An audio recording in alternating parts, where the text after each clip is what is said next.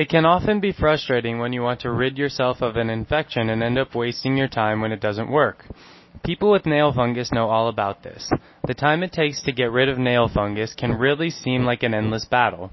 This is because the majority of treatment options on the market take a lot of time to use and require a lot of patience in doing so. For example, topical medications must continuously be used and applied for the nail fungus to even have a chance of going away. Other treatments such as oral medications and home remedies have their own problems as well. Oral medications not only take time to work, but they can also cause serious side effects such as liver damage. Home remedies will most likely not have any kind of effect on your nails at all. One more toenail fungus treatment option you could try, however, is laser treatment.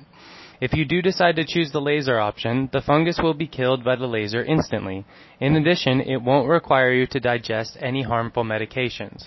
With all of that said, you will still need to be patient before you see the full results and entirely clear nails. While the laser will kill your toenail fungus during the treatment, you will need to see the full results until a new nail grows out and takes the old nail's place. For this reason, you will need to be patient a little longer. Just remember that there is an end in sight to your nail fungus battle.